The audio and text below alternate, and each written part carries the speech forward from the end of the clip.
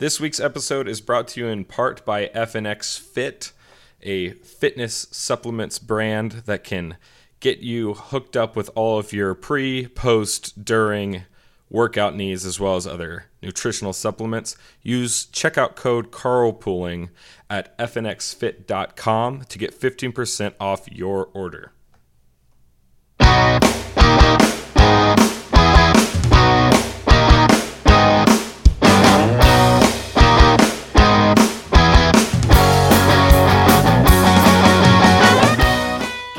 Welcome back to Carlpooling. Thanks for joining us.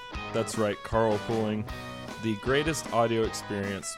We are effectively the equivalent of a 5-gum commercial in the audio world. So it's nice to have you. Hunter, do you remember those commercials? Yeah, they were terrifying. And it felt like some marketing student was like, you know what the best movie ever was? The Matrix, that's right. Yeah, exactly. We should have The Matrix, but the guy should, instead of a black trench coat, what if he just wore black Hanes? Yeah. And then, we just wore some, very tight-fitting, snazzy athletic gear, and then we had speakers put taste buds in our mouth. Is that gum? What if you sat on a giant trampoline surrounded by beads, and then the wind was blowing pretty hard, and then we bounced you? They're great commercials. Just think about all the sensations you might feel, and that's effectively what we do to you in a podcast sense and in an information sense. We are, how can I say it? It's like as if you were luging bare naked down imagine soft ice. Right. Just marshmallows. An enclosed slide of soft ice into a pit of marshmallows. Yeah. While there was glass breaking 2 miles away and you just heard the little tinkle. That's effectively what carlpooling's like. It's obvious that the guy who made the 5-gum commercials had at least a little talent, because I don't know that mine worked at all. The idea of soft ice, like the Zaxby's ice, that's pretty nice. Okay. Ooh. Hunter, I've got to tell you. Zaxby's ice. I'm kind of stuck there at the moment, but, if the show needs to go on, the show can go on. It doesn't have to for me. I already know what I want to say. It's everyone else that, I actually feel like when you're at the pool and the lifeguard goes Adult Swim, there should just be 30 dudes who run out there with gallons of Zaxby's ice and throw it into the pool for all the adults. That would be my heaven, I think. I think I would finally be alive if that would actually occur. What? Are we still Are we still brothers? Because you want the pool to be colder? Yes. Like they do those saunas, but in the reverse. Okay, stop that.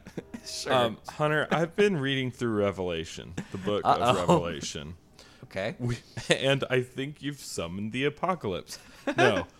I always find the New Testament to be discouraging when you look at all the strong characters in it, and you've got Paul and Peter and Luke and John, and they have this great faith, and sure, maybe they, denied Christ once or twice and a rooster crowed or something like that. But then they turn right around. They do these amazing things. The Holy Spirit descends on them like fire. And I'm just like, well, how come that doesn't happen anymore? Mm-hmm. So at the first 2 chapters of the book of Revelation, Jesus is he shows up and he's like, what's up, dude? My feet are made of glowing bronze. Also, I can spit swords now. Hey, by the way, grab a pen and paper. I've got some letters to write. And you are my new secretary. And he writes letters to 7 churches. He's writing the letters. He's like, all right, guys, you did a pretty good job. I've got a couple of critiques. And sometimes it's like, well, you're not as dedicated as you once were, or this or that. And then one of the church, he's like, but, there's some people in your church that are members of the synagogue of Satan. And I'm like, what? You guys are openly worshiping Satan at church? That's progressive. That's rough. and another one's like, you guys are doing well, but there's a famous slut at your church named Jezebel who is nailing literally everyone in the congregation. Wow. So if you can maybe put the kibosh on that, that'd be swell. That would be good. It just makes me. I know that there's a totally different interpretation. The church ages all this. I just think, man, it makes me feel good. It's like, you know what? Despite all of my shortcomings, I have not openly worshipped. I have not initiated a black mass in the middle of Sunday school yet. That's fair. That just, if you need some encouragement today, Revelation, maybe it's for you. You know? Yeah. Can you imagine if Gandalf came back from fighting the Balrog and was looking at Bilbo and was like, check out my bronze feet, dude, and then spat a sword through his heart? I don't know why Tolkien didn't do it. I know. It just would have been clever. So it makes so much sense. Yeah, Anyhow, gang, that's right. Thank you for joining us once again at Carpooling and putting up with our stream of conscience esoterica. We are the world's greatest audio experience. We cover topics such as religion, art, philosophy, science, other things that you're not allowed to talk about. And we guarantee to do it in such a controversial way that you are fired immediately after listening to it. You come in with a job and we spit you out on the other side homeless, effectively. So, yes. Thank you for joining us once again. We've got a big show today. There's plenty of things to talk about. Hunter, I'm going to preempt completely the roadkill. Yep.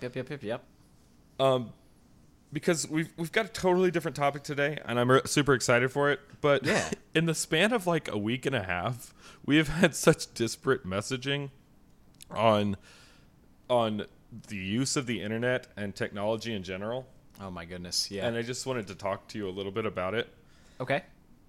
So did you see over the past couple of days that the Biden administration is working with the big tech companies, specifically Zucker and Facebook, to try and reduce the amount of misinformation on the platform by actively, according to Jen Psaki, actively flagging things as misinformation for Facebook? Yes, I kind of saw her comments regarding that during a press conference, which is not good. It's just simple. It's hard not to think Orwell. When Jen Psaki's like, we're actually doing it for Facebook. We're telling them what words you can and cannot say. Yeah, it's bizarre. That was really weird, and that kind of rhymed with this thing that was happening earlier in the year where we saw this email from Mark Zuckerberg after Fauci's emails got FOIA'd, and he was like, just tell me who you want me to block, Right, So right. it felt a little weird. Basically, what they were getting at, and Hunter, never let a good crisis go to waste. What they were getting at is that we had to we had to 86 some of the COVID misinformation. Misinformation is a mushmouth term because disinformation has an actual definition. But they said that the vaccine hesitancy, in fact, Fauci said this directly. He said that if we were to have the same amount of disinformation on a platform like Facebook, back when we were trying to eradicate smallpox, not Paul Smox. Yeah. Paul Smox, terrible dude. But back when we were trying to eradicate smallpox, that we never would have been able to do it. That not enough people would have taken the vaccine. Look, it's stupid for like 100 reasons, but then again, it's Fauci. Okay, anyhow, he said we never would have been able to accomplish it. But it's because, these anti-vaxxers and these right-wing sites are posting freely to Facebook and turning people away from the vaccine. So, that's the excuse. Yeah. That's the excuse for why the vaccine rollout didn't work. I'd like to read to you some statistics. Okay, I love statistics. 47% of white people in America have had the jab, at least one dose of the jab. I'm one of those jabbed. Nice. Only 34% of black people. Okay. White people are about 1.4 times more likely to get the jab than black people. Sure. Okay, so the argument here is that there's vast amounts of black people tuning into One America News or whatever Right, on yeah. Facebook to hear the reason that the vaccine is super dangerous. That's their argument, not mine. Right? In fact, Fauci said if this would have been around when we were trying to eradicate polio, it would have failed. Yeah, which is absurd. Smallpox, not polio, but we'll get there. Okay. You don't even have to know. You don't even have to argue that point. It's obviously stupid. Yeah, it is. Okay. What was it like 6 seconds ago? Kamala Harris said rural, and by rural she meant black people because voter ID is racist because black people are discriminated against when you. Was it not like 6 weeks ago that she said that black people didn't know how to make photocopies? Right. Like she literally said rural people didn't know how to drive to Kinko's. Right. Oh, to a library. Yeah, or to a library. Yeah. Much less log on to the internet. It's insanity. like now she's like, well, actually, they're super invested in the deep net, dark net, anti-vax annals of the Facebook subculture. And 30 minutes ago, they couldn't even plug in a USB. It's amazing. It's just ridiculous. Yes. How there's no consistency, there's no shame. We'll change every fact. We will right every wrong and wrong every right, as long as it means that we can complain about horse crap. It just annoyed me so much. I know that's not our story today, but like within the span of a week, it's like, well, actually, black people are just using Facebook way too much, but they still don't know how to go online and print something out. So that's tough. Can't get those voter IDs. Oh, well. Yeah, no, it's kind of bizarre, dude. And I think the thing that's frustrating about this is it's also the Democratic Party that was poo-pooing the vaccines when Trump was in office. And so was that misinformation, right? Was that a problem? Apparently not. Apparently it's just the misinformation that's happened today. That's the issue. Just several months ago, Kamala Harris is going, well, I'll have to look into the vaccine because if Donald Trump made it, I don't trust it. If Donald Trump made it, it's probably to kill black people and the Jews. Like, it just doesn't make any sense. It doesn't. It's bizarre. The vaccines are very good technology with some potential problems, which is most new technology. The benefit to most people outweighs the risk. And that's an important thing to remember. On a sliding scale based on your age, I would say. On a sliding scale based on your age, that's absolutely correct. It gets much, much, much more beneficial to you if you're in the 70 range than if you're in the, say, 20 range, right? Yeah, absolutely. But and so the thing that's just absurd with this disinformation is everything that's happening here is just reeks of power play, right? We want to control the message. We want to own what's going out there. And that comes into the same thing what Dr. Fauci is saying here. And it just shows you that our experts are not interested in being experts and giving us the information we need to make our own decisions. They're interested in controlling our decisions. They're interested in controlling who gets to say what. And it's something I hope we continue to stress on this show, that it's critical for you to think for yourself, not belong to any political tribe or any political group or ideology, but you've got to take the information as it comes in, digest it, and make a decision for yourself. Yeah, or in a slightly different turn of phrase, be committed to any political party that as part of its principles are preserving your right to make independent decisions. Sure. Yes. If your platform is isolated and specified on a couple of key issues, and then in general leave people alone, you're probably not one of the stormtroopers. Yeah, no, that makes sense. Well, cool. Can I get you what the roadkill brought in today? Oh, why don't you go ahead? I mean, there's so much lamentable and laughable about our political culture. I just had to talk about that particular absurdity, but please, I'm sure you have a tantalizing morsel for us. This is one that you actually brought to my attention. James O'Keefe, basically the only American journalist, hacked Hasbro by getting one of their employees to talk about what happens inside of Hasbro. Oh, yeah. All right, let me say right off the bat, Hasbro makes a couple of my favorite things, specifically Magic the Gathering and Dungeons and Dragons. Does that make me a nerd? I don't know. Eat me. What are you going to do? We'll eat you, apparently. Don't repeat it, Hunter. It doesn't sound good when you say it. Okay, now, got it. now, they are one of the most upsetting, wokest, frustrating companies of all time. Their tournament scene is rife with,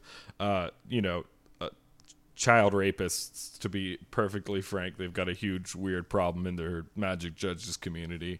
And at the same time, they talk about how insanely woke they are. They're banning people for, like, no good reason. They banned a special needs kid online, Magic AIDS or Magic Rainbows, depending on where you caught him, just for making jokes about their product that weren't necessarily completely PC. So, love some of their products. Hate the direction of their company. It's funny, they just banned a bunch of old Magic cards because they were offensive, apparently. Cards like Crusade and Jihad and different funny cards like that. So anyway, terribly frustrating woke company. Hunter, what are they up to this time? Well, they're basically doing what a lot of companies are doing, Chris, and that is providing mandatory diversity training. And sick, but at a slightly more hideous train of events. You may not know this, but Hasbro makes things for children. Yes, we're grown children. And so what they are doing is they're actually educating their employees, which I think is the Conscious Child is the name of this company. They've been brought in by Hasbro to actually educate the employees within Hasbro on how to make their games filled with anti-discrimination, anti-racist ideas, and put those directly into the toys that are now going into children. So remember a couple weeks ago... Just to be clear, I was talking about Wizards of the Coast. It's like a subsidiary of Hasbro. Hasbro also makes things like My Little Pony and Transformers. They sell Star Wars toys. They sell Beyblades. They sell Marvel's toys. Yeah, they do it all. Okay, gotcha. So for little kids. Yes, like 2, 4, 6, babies. Who do we appreciate? You Babies? didn't say 8, otherwise it would have rhymed. Anyhow. Sad. I apologize. But no, and so basically what they're saying in this PowerPoint that you can see at James O'Keefe's site is that essentially children will start showing racist behavior as early as 2 years old.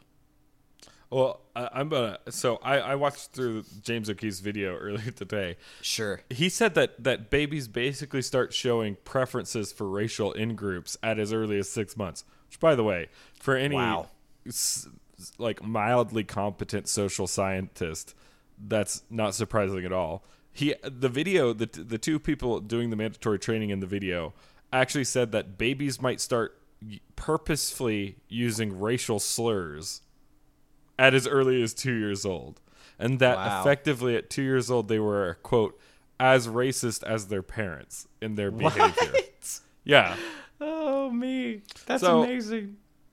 It's just a wonderful set of... if this isn't original sin, what is? Like, if you can be a fully entrenched racist at the age of 2... with signs showing up as early as 6 months. Do you know what I know about a baby's personality at 6 months, Hunter? Nothing? Absolutely nothing, because it can't talk. It has no motor skills. It can't articulate itself in any meaningful way. And yet these people are like, but guess what? That baby's pretty racist already. Yeah. And Hasbro is shilling this to its employees. It's absurd. It's crazy. And they also said that this was a problem that they saw specifically in white children, and it wasn't manifest in black and brown children. Hats off to you, baby whisperers. Way to go, Hasbro. You've cracked the baby code. So I thought, wouldn't it be funny, Christopher, if I just went to Hasbro's website and just looked at, what they had. So I did this cool little thing. I clicked menu. I clicked corporate. And here's the first post on their corporate site. This is Catherine Bellevue, the Chief Purpose Officer. What is this regarding? This memo that's available to the public. A chief purpose officer? You heard me, a CPO. No. Yeah. No, that's not what the P. That's not what the P is for.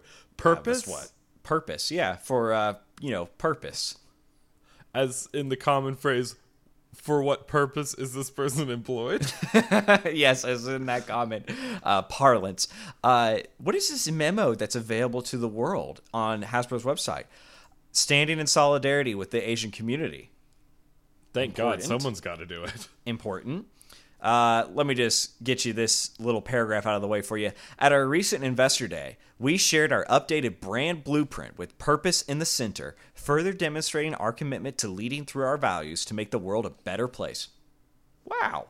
Hey, that's nice. We also share that as a company, we are committed to speaking up and taking action when there are instances of any inequity or discrimination in our society and that impact our community. So brave.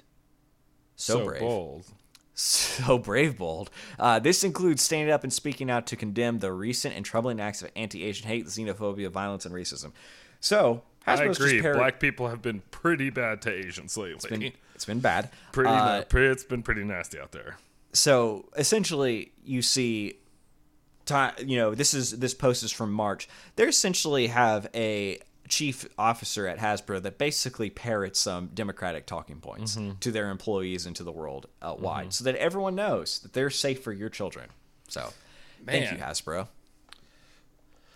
I wonder if they're going to come out with a transformer that makes a Black Lives Matter activist magically transform into a member of the Castro family.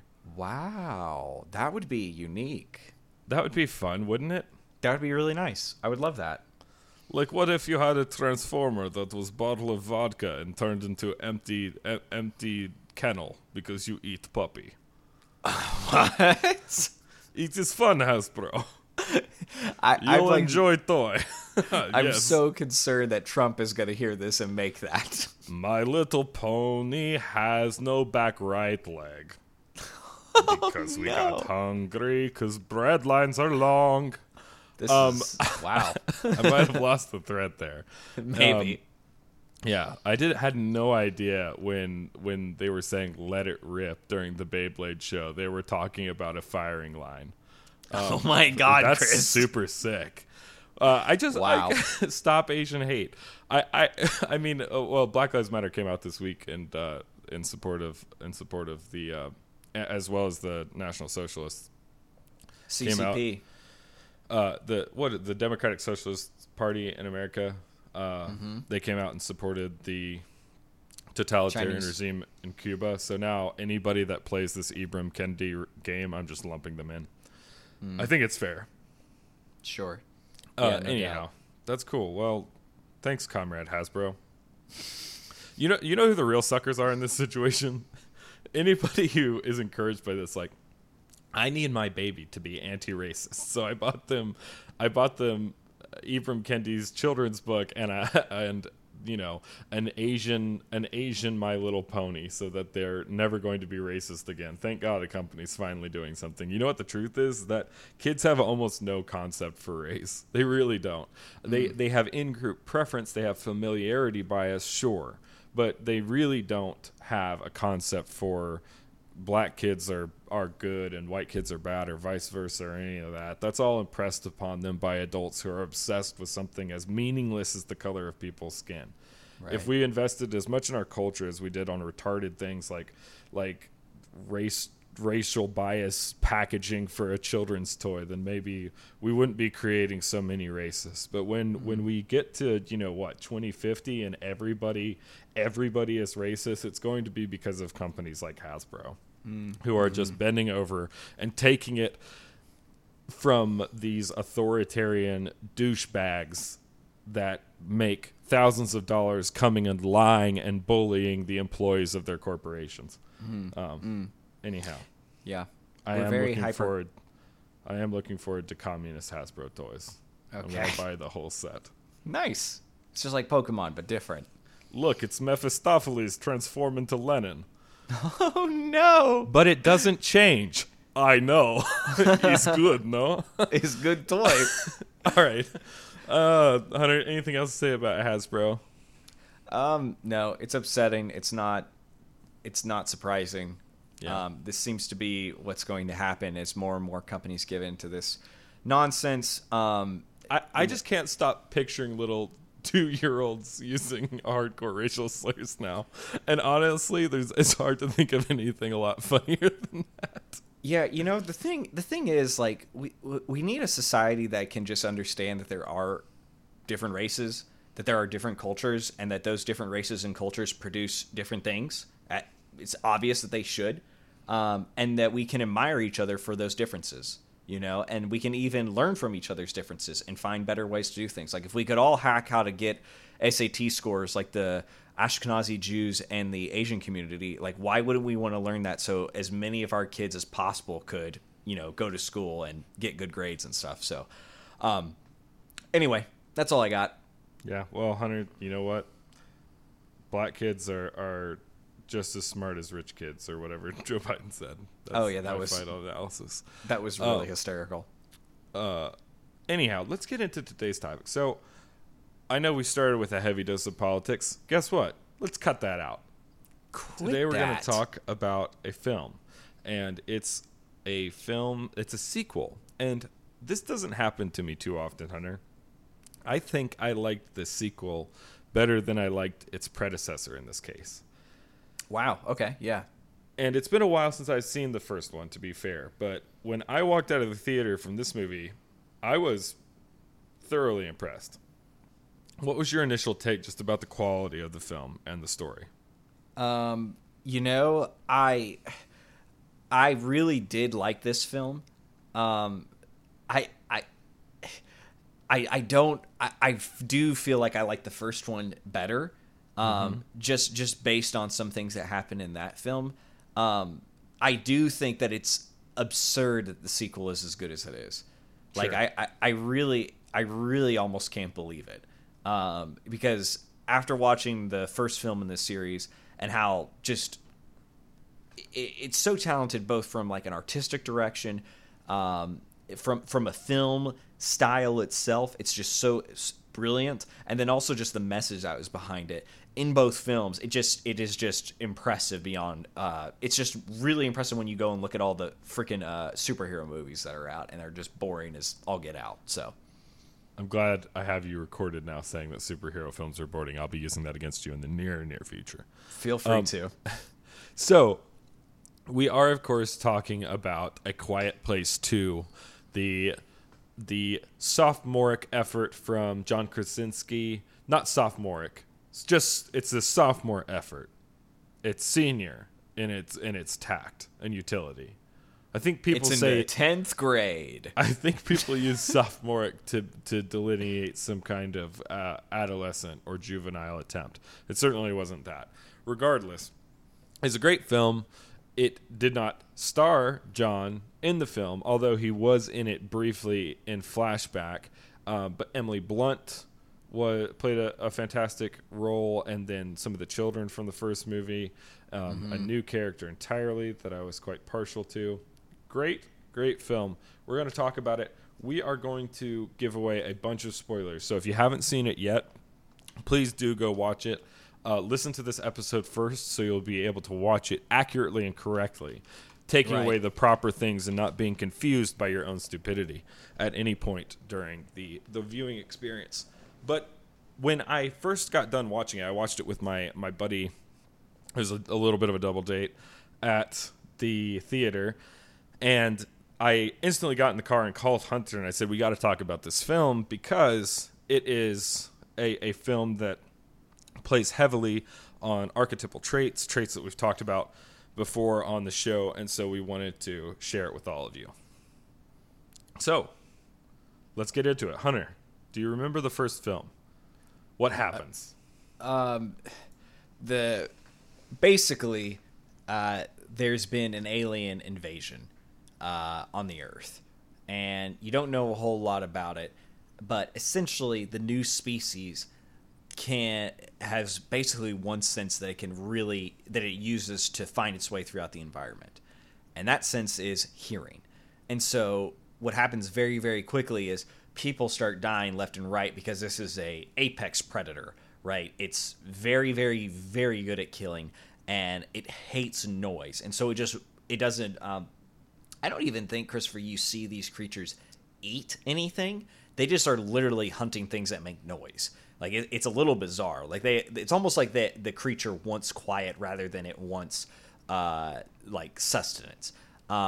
I want to watch a recut of these movies from the aliens' point of view, where they're just like, "Will you please shut up?" Yes, exactly. And they're just really clumsy and really fast. Yes, like It's like over there, like, "Please, please, please! How can I help? You were screaming in pain." yes, exactly. Anyhow. I don't understand. I stabbed him with my helping hand. So anyway, but and so this gives John Krasinski's family a significant advantage in the film. The main reason being is that they have some deaf children, and because of that, they've all learned to communicate. It's just the one deaf girl, as I recall, or am I is it? incorrect there? Oh, well, you know what? No, I think you're right. Because isn't there another deaf boy that gets just murked right at the beginning of the first film? I think he is deaf. I think also that their second child has a little trouble speaking. I don't know if that's because he's just not used to it or what it is. But he seems to have a little trouble talking. Who knows? But they definitely they have some deaf children, some number of deaf children. And what the advantage of that provides the family is, one, they don't make noise when they communicate. And two, they're all fluent in sign language. So it kind of gives them this edge in escaping from all of this nonsense. So to kind of really finish up the first film, they all go to a farm. They're working on a solution to destroy the alien invaders by using sound to basically incapacitate them. And then it goes horribly south. They're found out. The monsters attack. And Lee Abbott, John Krasinski's character, dies. Sacrifices himself. And let me add to you, they were just trying to survive. They actually weren't trying to develop a way to kill the monsters with sound or to use sound to immobilize them. It was if I recall correctly, I think it was just an accident as he was trying to improve his daughter's hearing aid. I think you're right. Or right. cochlear implant. I can't remember exactly what it is, but I think he was just trying to improve it, and then through an accident, it created a feedback. That feedback got played to the monsters, and it basically stuns them and opened them up to the God-given right and power of firearms. Yes, yeah. Their skin is bulletproof, and it basically caused their face to peel back, which is their mouth, exposing all the fleshly undercarriage, as we like to refer to it. And we do love to refer to it that way. And a simple, beautiful 12-gauge just eviscerated their disgusting carapace. So that's the end of that monster. So one of the kids dies. John Krasinski dies. The dad dies.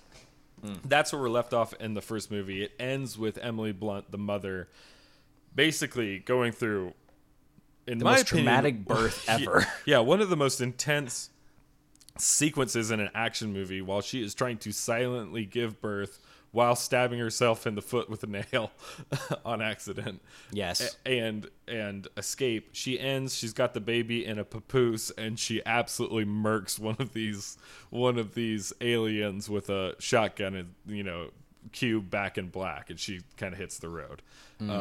It's a good film. The second one picks up where the first one left off. But before we get into that, let's talk a little bit about the reception to the first film, because I think it's important to color my interpretation of the second film a little bit. The first film, in its first 2 days, was a smash hit until conservative media got a hold of it. And conservative media pointed out a couple of things that the liberal media didn't really like. Namely, that the film was insanely pro-life, and the film was insanely pro-Second Amendment. Pro-life, pro-Second Amendment. Answer the question why. This entire family's raison d'etre is to protect this unborn child. Now, in some other films, we kill the baby because we're bored, or we kill the baby because it's not convenient right now. This is a family on the brink of death, on a knife's edge the entire time, and killing the baby is never even an option. In fact, they spend a ton of time, man hours, energy, resources devoted to building a soundproof yet oxygenated carrying case for the baby so that they can bring it with them and make sure it's part of the family, that it can travel with them if they need to, that they can protect it better. Right. So right. I think the best way to say it is, in the worst circumstances you can ever imagine bringing life into the world, their family does the unthinkable and the dangerous to make sure that life continues, which is insane. And the movie, it's not even as if they had to portray it. The movie reveals the truth of that decision by showing how powerful it is to bring life into the world, especially a cruel one. I mean, they didn't. They, of course, there's a musical score and there's some special effects and there's this and there's that and there's dramatic tension, but the visual of a newborn baby being born into the pit of hell, right, is a powerful and ancient symbol. And the reason it is because of this basic point. That might be the child that makes things right. Right. New life can spring even in the depths of the abyss. And that's the archetypal point of the film. And it's absolutely a pro-life bent. You've probably heard the more eloquent pro-life expositors make the argument that you have no idea what human potential you are destroying when you casually abort a child. Right. And that's exactly what that film brought into high relief at the end of the first part, was that obvious revelation that the child appearing was hope, that the child appearing was new possibilities. And the thought of destroying it for convenience was so unconscionable because it was the only reason any of them were alive in the first place. Right. So that's how the first film got received. And to be honest, Krasinski and Blunt were kind of quiet about it. You know, they didn't make... I felt at least like they didn't bite. You know? Yeah, they didn't. They definitely didn't comment on anything like that.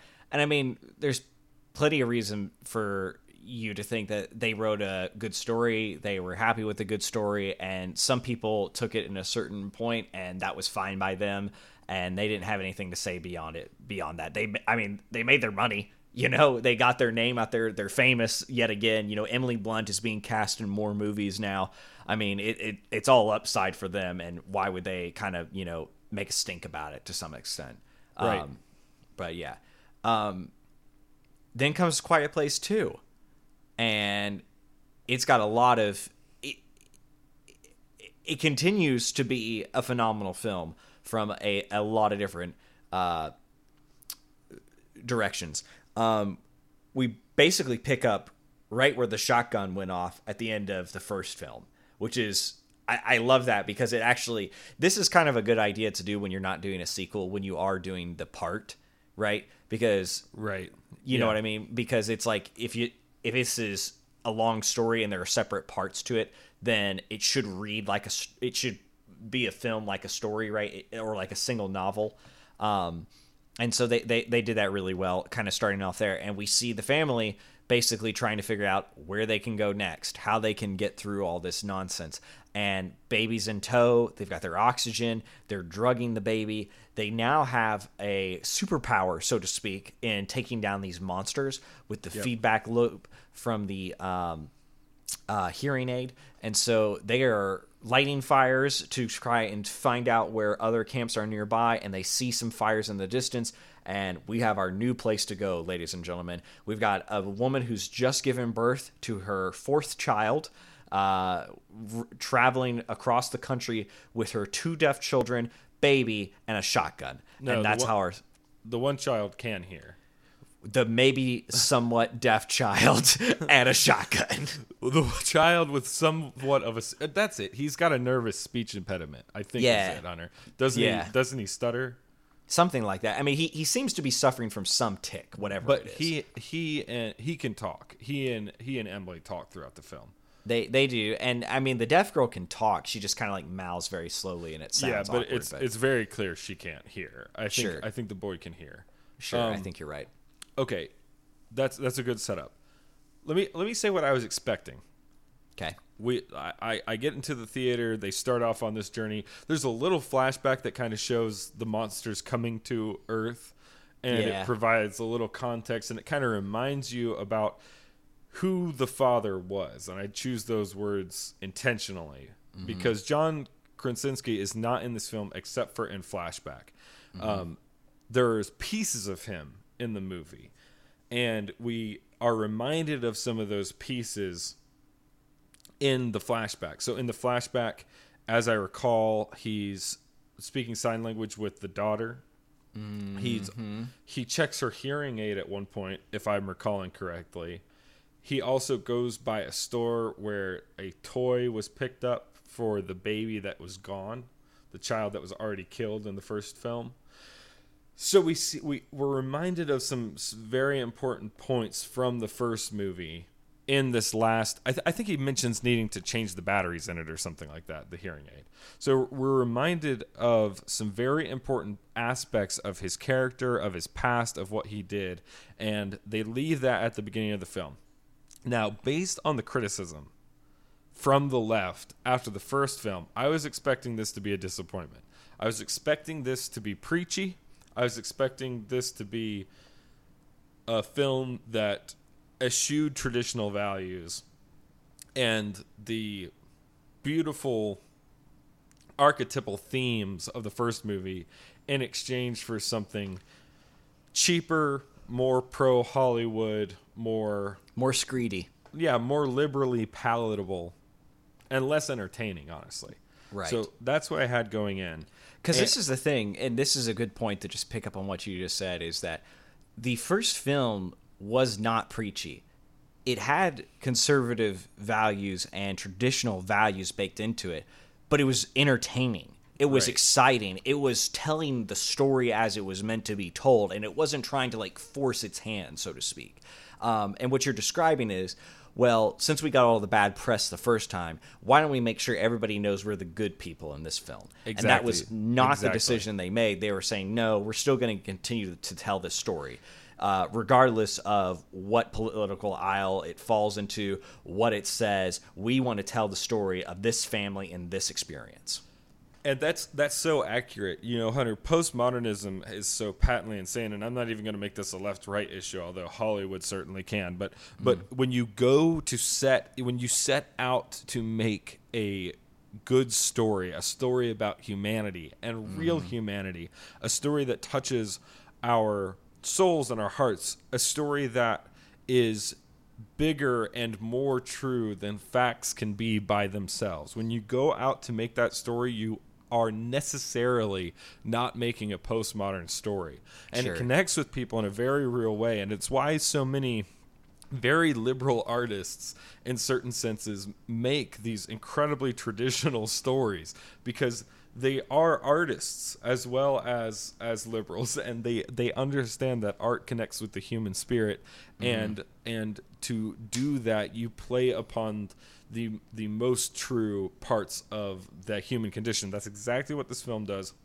Now, this film does it in such a way that, for me, it was effectively screaming at me. You know what I'm saying? I don't think they were preachy. I don't think that was their intention. But, man, it was like hitting you over the head with these beautiful grand narrative ideas and these tropes that were expertly recreated and integrated into the film. And I couldn't have been any more loud and clear, although it wasn't tacky at any point, in my estimation. Sure. No, I agree. Yeah. But on a volume level, even louder than the first one. Okay. Yeah. For me. Yeah. No, and I think there's a lot going on. I want to get into that. Is it better to go through the plot, or is there one that you specifically want to hone in on that kind of makes more sense with our viewers? Or let's roll through the plot, because honestly, the plot is not that complicated or that long. It really isn't. So this is a great thing. So we were with the family, right, back on the farm. We've got the baby in tow, we've got the shotgun, we've got the super power charged hearing aid. We're ready to go find other people because the family needs help. We're running out of material. We don't have enough stuff at the farm. Things have caught on fire. We've lost things. It's time for us to go out and explore. And Emily Blunt has got her family. Mama Bear is going to take them out. And one of the cool things that they had done on the farm, Chris, is they had put sand out. This is an excellent just image showing you of going from what is safe and what is known into chaos, which happens when somebody in your family dies. So this is a cool scene. It's literally a representation in the story circle of crossing the threshold. Yes, right? And so what happens is they're walking down the path. They've come to the end of the place that they've put sand out, and for the first time, they're going to be stepping on twigs. There's the story bit that we've already talked about, the narrative bit that's significant about that. Why is that significant in the story that makes sense here? Because when you step on the twig, you make sound. And when you step on sand, you don't make sound. So now they're alerting the enemy, the monster, to their location. So it's a real risk in the film.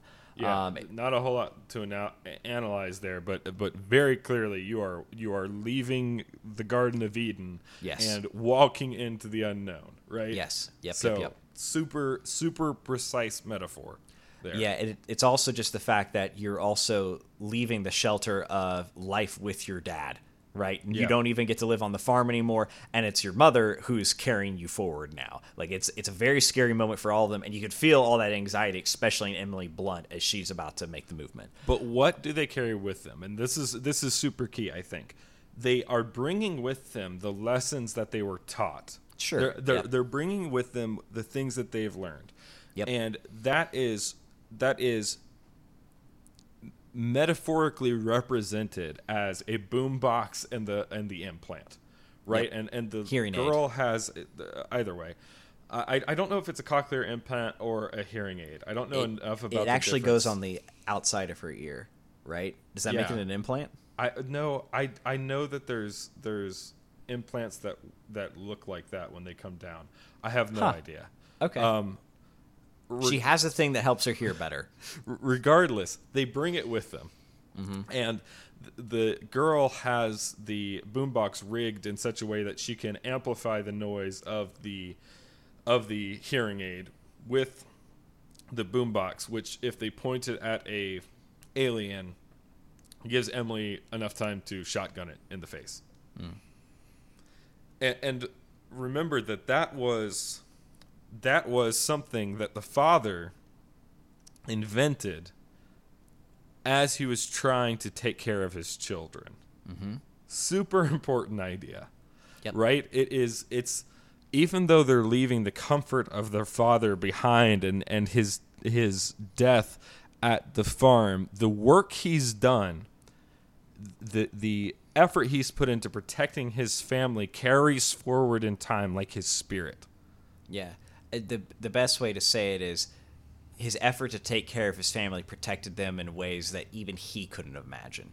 Right. Which is really cool. And in ways that transcended his own finality. Yep. Super good. It's super good idea. Yeah. If you're writing a story, think about the spirit of the father doing more. This is Simba in the sky. Excuse I'm me, sorry. sir. It's Mufasa talking to Simba in the stars and in the pond, right? Yes, it is Mufasa, Chris. That's why I meant Mufasa. I'm sorry. That's what I meant. Right? It's an old idea. Right. So anyway, like Lion King old. That's how old it is. Okay. Yep. Just that old. Just that old. Right. And so this is good that we're talking about the hearing implant aid cochlear device, feedback boombox, because once we're making it to our first camp, where help is at, and wouldn't you know it, they put traps out. Gosh dang it! And Billy, the middleless child, is screaming his head off because he stepped right in a bear trap. And what an idiot! What an idiot! And sure enough, mean old don't like noise boy is running through the woods trying to get them. So what do the kids do? They get the hearing implant all charged up. They blast its brains out, and Mama does what Mama does best. She shoots it right in the head. Heck yeah. They get attacked by a couple more and are surprised by a sniper from the bluff side, which happens to be their old friend who used to watch baseball games with them. Yes. So in the flashback at the beginning, you actually meet this character for the first time, and you realize this is an old friend of John Krasinski. Correct. They team up. They run away to get away from the remaining monsters, and they do something that's really interesting in this character. They jump down a massive pipe in an industrial building that basically puts them into a bank vault. They lock themselves into it and wait for the monsters to leave. Mm-hmm. And that's kind of where we end up at. Two important things happen here, and I want to key in on both of them. The first one is we learn what kind, and the man's name is Emmett. The first thing is we learn what kind of man Emmett is. Emmett was a friend of John's, or I think his name is Lee, actually, in the actual film. John's name is Lee. Yeah, that's what I'm saying. Emmett was friends with Lee. I keep calling him John, but anyhow, they were friends. It's also important. Lee, John Krasinski, was lighting signal fires at the farm every night to let people know that there was survivors here. And he saw a fire by the bridge, and that's kind of why Emily heads this way at the start of the film. Emily talks with Emmett and says, "Did you see the fires?" And he said, "Yes." And she goes, "Why didn't you come?" And the answer was basically because he didn't feel like he could protect anyone. Mm-hmm. There weren't enough supplies. There wasn't enough food. It boils down to, in the end, he was too much of a coward. Right. And you learn that very quickly through his interactions with the children and Emily and the newborn, especially, because the newborn needs a bunch of things, right? It's a newborn. And here, you're a man, you're a survivor, you've been living for years in a very tough environment, and it shows up on your door literally the types of people that you are designed biologically to protect. And he kicks them out. A newborn, an injured woman, an injured child, and a deaf girl. And he goes, "You can stay here overnight, but then you have to leave in the morning." Right. Wild. So we learned that he's an insane coward. And he's nothing like Lee was. Mm-hmm. He's not the father. Other important thing that happens, and also a really cool thing if you're a sci-fi fan, the children are playing with the radio, the boombox effectively, and they pick up a station that is playing a song. Now, the song, through a couple of hoops, basically lets them know that there's survivors on an island off the coast. Yep. That becomes an object of the next phase of the story. So that sets up the next portion of the plot. What's really cool is that the song they're playing is Beyond the Sea. And this is not unintentional, in my opinion. I could be reading too much into this. But it's one of the first few seasons of the X-Files. There's an episode where Dana and Fox are performing an investigation, and it's so cool. The song Beyond the Sea is a recurring theme in the episode. Why is the song Beyond the Sea a recurring thing in the episode? Because it was Dana's father's favorite song before he died. Remember that Dana is the skeptic and Fox is the believer and the beholder, right? So it was his favorite song. In that episode, Dana has an experience via this song, Beyond the Sea, where she reconnects with her dead father. Are you kidding me? Are you kidding me? Is this thing on? Where she reconnects with her dead father, and it starts to make her a believer, right? And it just so yeah. happens that that's the song that John chooses to write into this story. Literally and it's a sci-fi movie, right? It's about aliens coming to Earth and doing Right. things. So it's made for sci-fi fans, and sci-fi fans who like the X-Files already have a connection with this song. And the connection that they have is it's a song that lets you connect with the spirit of your dead father. Oh my God. Interesting. Yeah. That's honestly, and it's one of those things too where like, I do remember that episode from the X-Files, but I don't remember the song because I'm a tool bag. But the other thing too is it's also as far as the film and the characters in the film are concerned, it's to tell them it's an island, right? So where are we at? We are beyond the sea, right? And so like there's this other weird thing where like John has made this connection like completely accidentally, which is even, in my opinion, stranger and wilder, especially for someone. But he's a film buff. He probably knows his X-Files. But anyway. Yeah, it's, by the way, just for people that want to look it up, the name of the episode is Beyond the Sea. It's season 1, episode 13. Yeah. I remember that being a pretty early one. Yeah. So stick with the X-Files, guys. It gets better than the first couple seasons. It's a great show, but sometimes Dana is going to go up to Mulder and go, "But Mulder, what if we don't know?" And you're going to go, "Why am I doing this?" And just get through it. You can do it. We believe in you. Power through. The Bigfoot episodes are coming. Do you know that there's an episode of the X-Files that they aired on TV exactly one time and they won't air it anymore? Really? It's called That's The bizarre. Family. It's in it's like season 7, season 8. I'm not there yet. It deals with incest pretty heavily. Oh. Whew, buddy, is it a good one? It is a scary one. Well, I'm getting there. Freaky. So let's keep going with this plot. Essentially now the plot takes 4 different paths. Which I don't know which ones you want to go down, Chris. If we want to touch them all, we can. The main one that happens, there's basically 4 things that need to get done. Reagan, who is the deaf daughter. The deaf daughter, she is going to go find these people on the sea because what she believes is she can use the hearing aid on the radio station to give everybody the sound that incapacitates the monsters. That's her goal. Her thought process is, if this station is playing Beyond the Sea, why don't we take the hearing aid, the spirit of the father, why don't we plug it into the station, and then it will be available to everyone in the area, and we can use it to push back against the menace. Exactly. Now, she goes off by herself, which is super dangerous because she's a dumb idiot girl. And I mean that because she's young, not for any other reason. Yeah, exactly. And then Emmett basically goes, "Well, I'm the only one that's not injured. My foot's not in a bear trap, and I didn't just give birth to a child. I guess I'm gonna have to go after her." So, it's even more special than that, just slightly, if you will allow me. Emily realizes her daughter's missing and shames Emmett, which just true. is so metaphysically perfect. Sure, that the woman shames man into becoming self-conscious of how weak he's gotten. Sure. I mean, this movie is literally we could talk about it forever almost. It's literally dripping with these archetypal truths. But yeah, it's the insane. woman shames man, and how does she shame him?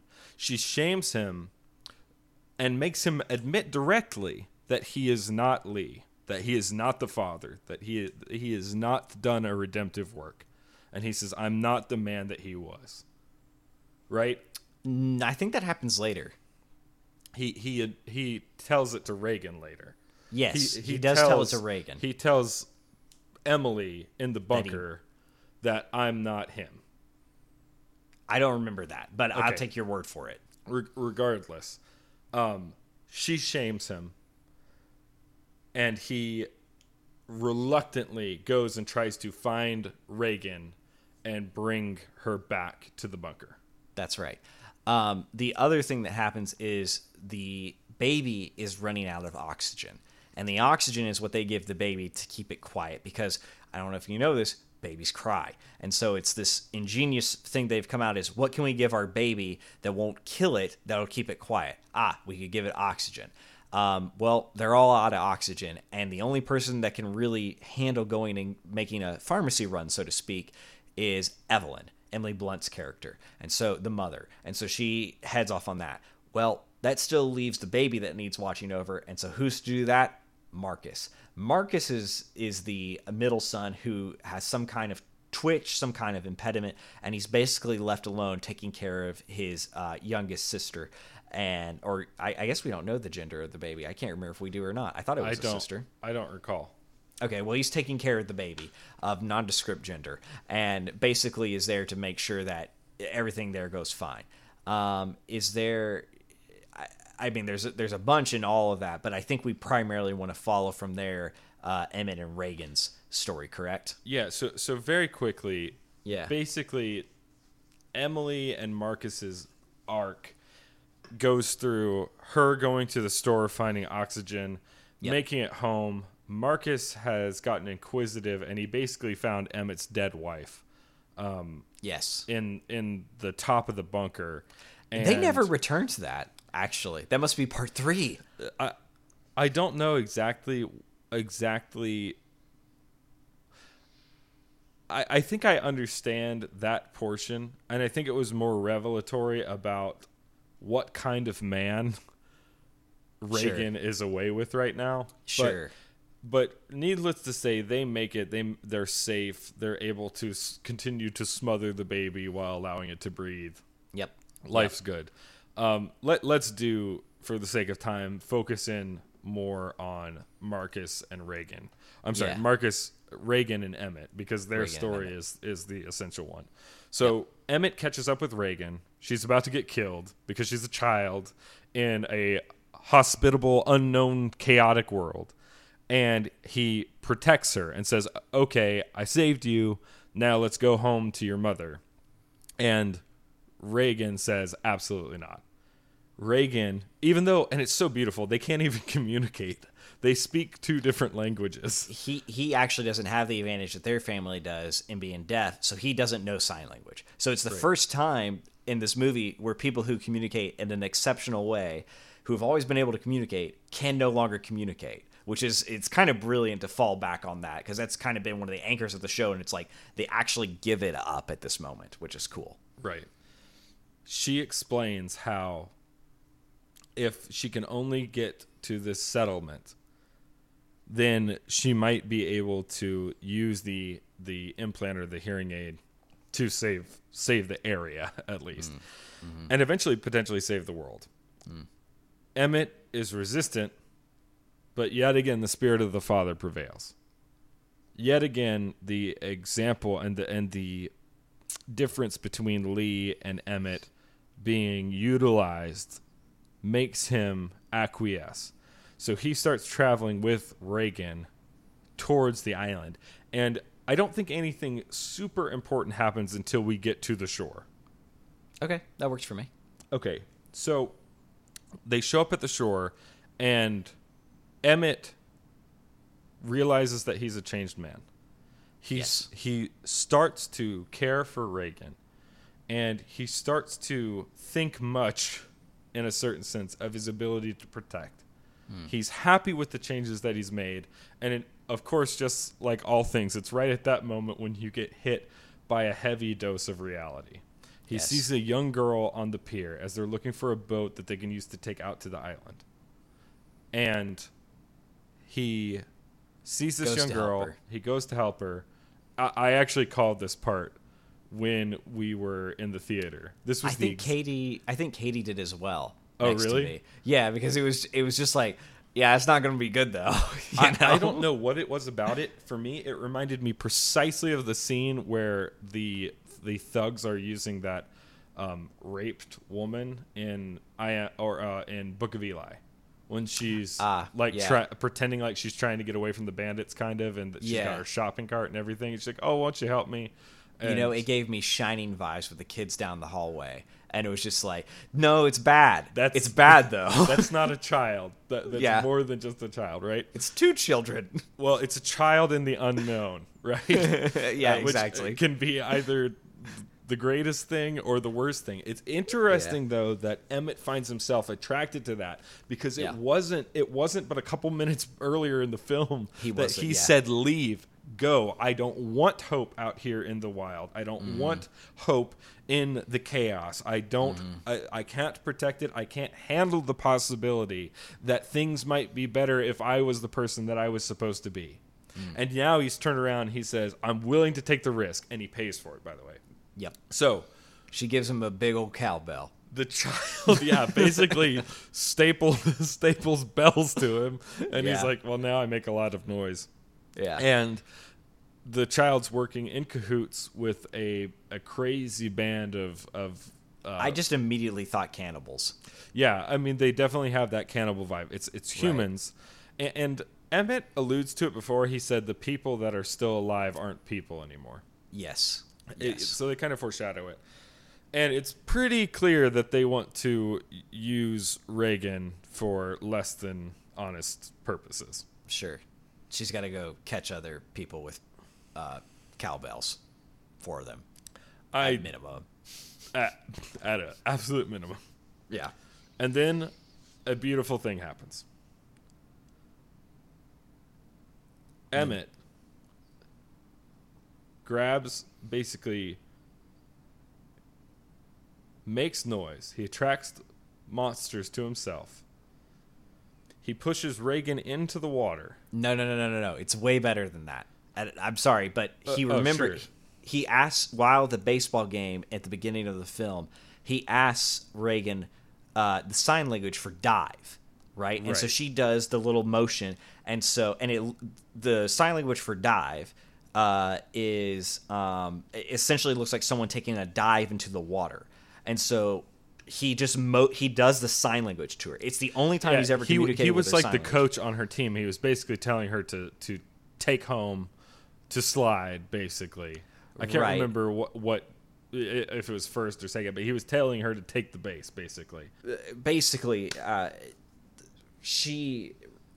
they're at a baseball game at the beginning, at day one, and Emmett's getting frustrated, and he just kind of turns to trying to, talk to Reagan and understand her a little better, and says, how do you say dive in ASL, right? And so she shows him how to dive, right? And it's the same motion that's used here. So it's the only thing he knows in American Sign Language, right? It's the only thing he knows how to say to somebody else. And it's the first time where they get to communicate in the same way. So he puts his hands together like he's praying, and then does the dive hand motion, basically telling her, jump in the water, I'm about to do something. Right. That's right, Hunter. So she understands the message, and Emmett basically charges the gang that's holding her, knocks them off of her. She jumps in the water. He's covered in the bells. The monsters start showing up, and he dives in the water as well. He's fighting with one of the other bandits, basically trying to get in the water. They learn a couple things from this. One of the things they learn is that the monsters aren't particularly good swimmers, which is relevant because that's actually why the island that they're headed to is safe. But long story short, they outsmart and outwit the cannibal gang, whatever it is, and they show up on the boat. But Reagan starts freaking out. Why? Because she's worried that the hearing aid got wet. And if a hearing aid gets wet, a hearing aid doesn't work. However, the hearing aid is saved. Why? And this is so cool, in my opinion. Because Emmett put it inside his mouth to keep it dry. Mostly dry. So, what have we been laying out this entire time? Emmett, against the kids, didn't want to protect anyone, didn't want to help anyone, didn't believe in Reagan's mission, tried to talk her out of it. All of this basically said, no. The spirit, the redemptive nature of the Father is not enough. It will not sustain us. I don't believe in the mission. But because of Reagan's example and Reagan's bravery in trying to fulfill and finalize what her father created, in that moment, he takes the spirit of the Father inside of himself, incorporates it physically, literally, and by doing so protects it and protects Reagan and eventually protects the world. Everyone becomes safe because he learned how to integrate the spirit of the Father with his own behavior. Crazy. And when he spits back out the implant, Reagan realizes they're safe, right? And she also realizes that to Emmett, saving her wasn't the goal, which is good because to Reagan, saving Reagan was never the goal. Right. Beautiful scene. This is almost in a strange sense when the movie's over. Yeah, right. And it's just because it actually goes really quickly at this point. You know, like we do have one final scene, right? We make it to the island. It's a beautiful place. Everybody's safe. But even danger can come here, right? We're not safe. We're not safe. Snake finds its way into paradise. Right. One of the monsters travels in on the boat that Emmett and Reagan took over. It was hiding in the bow. He keeps singing Gilligan, the skipper too. And so then he lands, and then he goes straight Addams Family on everybody, which is another great reference. I don't know why you guys don't pay for this show. And so this is free. It's amazing this is free. There is this one scene, though, that happens with Emmett and her where Emmett basically admits that he's not Lee, right? Where he says, I'm not this person. And the great part is in that admitting that it means that he sees all the wonderful characteristics, attributes of Lee that he now wants to incorporate in his life and that he has started to. Anyway, the monster attacks. They drive away. People get hurt in the process, even brave people on the island because they've been made soft and naive from paradise, right? And so then they get to the radio lab, they plug it in, and by doing so, they're able to kill the monster. I don't know how she got that pipe through its head. You know, way to go, Hollywood. And not only does it save them, it also saves their mother, Marcus, and the baby as well. Yeah, because they're able to. They hear the feedback playing on the radio, and they know that they've made it. That is actually where the film ends, and it's implied then that a massive cleanup effort begins, that they're able to reunite. But they don't show any of that. You're right to say that the film basically ends when Emmett emerges from the water and reveals that the spirit of the father is preserved within him. Sure. That it carries on. The only other thing to happen after that point is to go back to the beginning of the show, the revelation, right? The making manifest of the spirit of the Father to redeem all of mankind. Right. That's the end of the story, although it's not the end of the rising. It happens after kind of the climax, if you will. Sure. So or anyway. at least the climax. Once you see Emmett make that decision, the climax is like a foregone conclusion. Like you know it's going to happen at this point. Because I mean, to put it in archetypal Christian terms, the feedback is salvation. Mm-hmm. Lee's death is the crucifixion. That's the climax, right? Mm-hmm. And Emmett remerging and proving that he has salvation within him is his personal highest point of action. It's his personal transformation. And the point is that if you were able to incorporate perfectly into your body, into your actions, to embody and enact the will of the Father, then that would set things right. Yep. That's the whole picture, right? Yeah. I think from the two movies. So it's all right.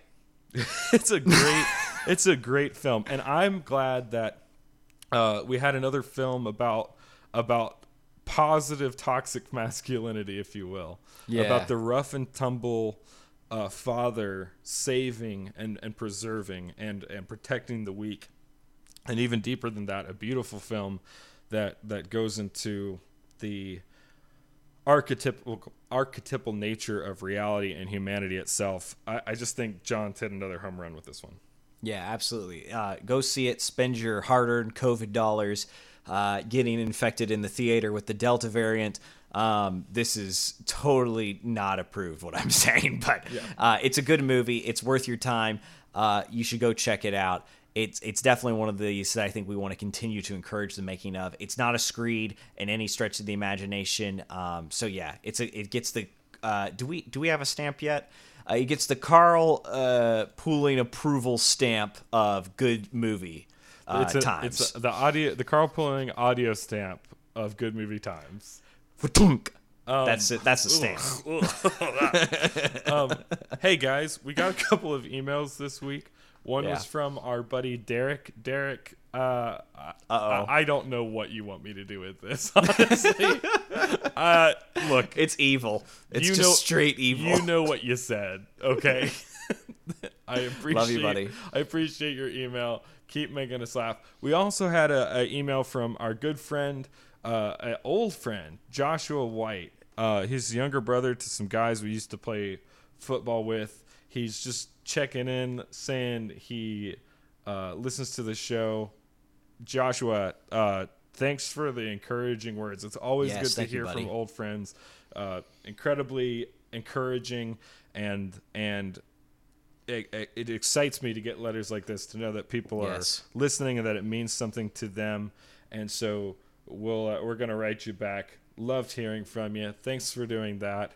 And let's go to our advertisement. So if you find yourself in a situation where you're worried that monsters who are attracted to your hideous flab, and only your hideous flab, are going to invade the world, they can seek like heat-seeking missiles to your rotund backside and your weak flailing biceps, then you're going to need fnxfit.com almost immediately.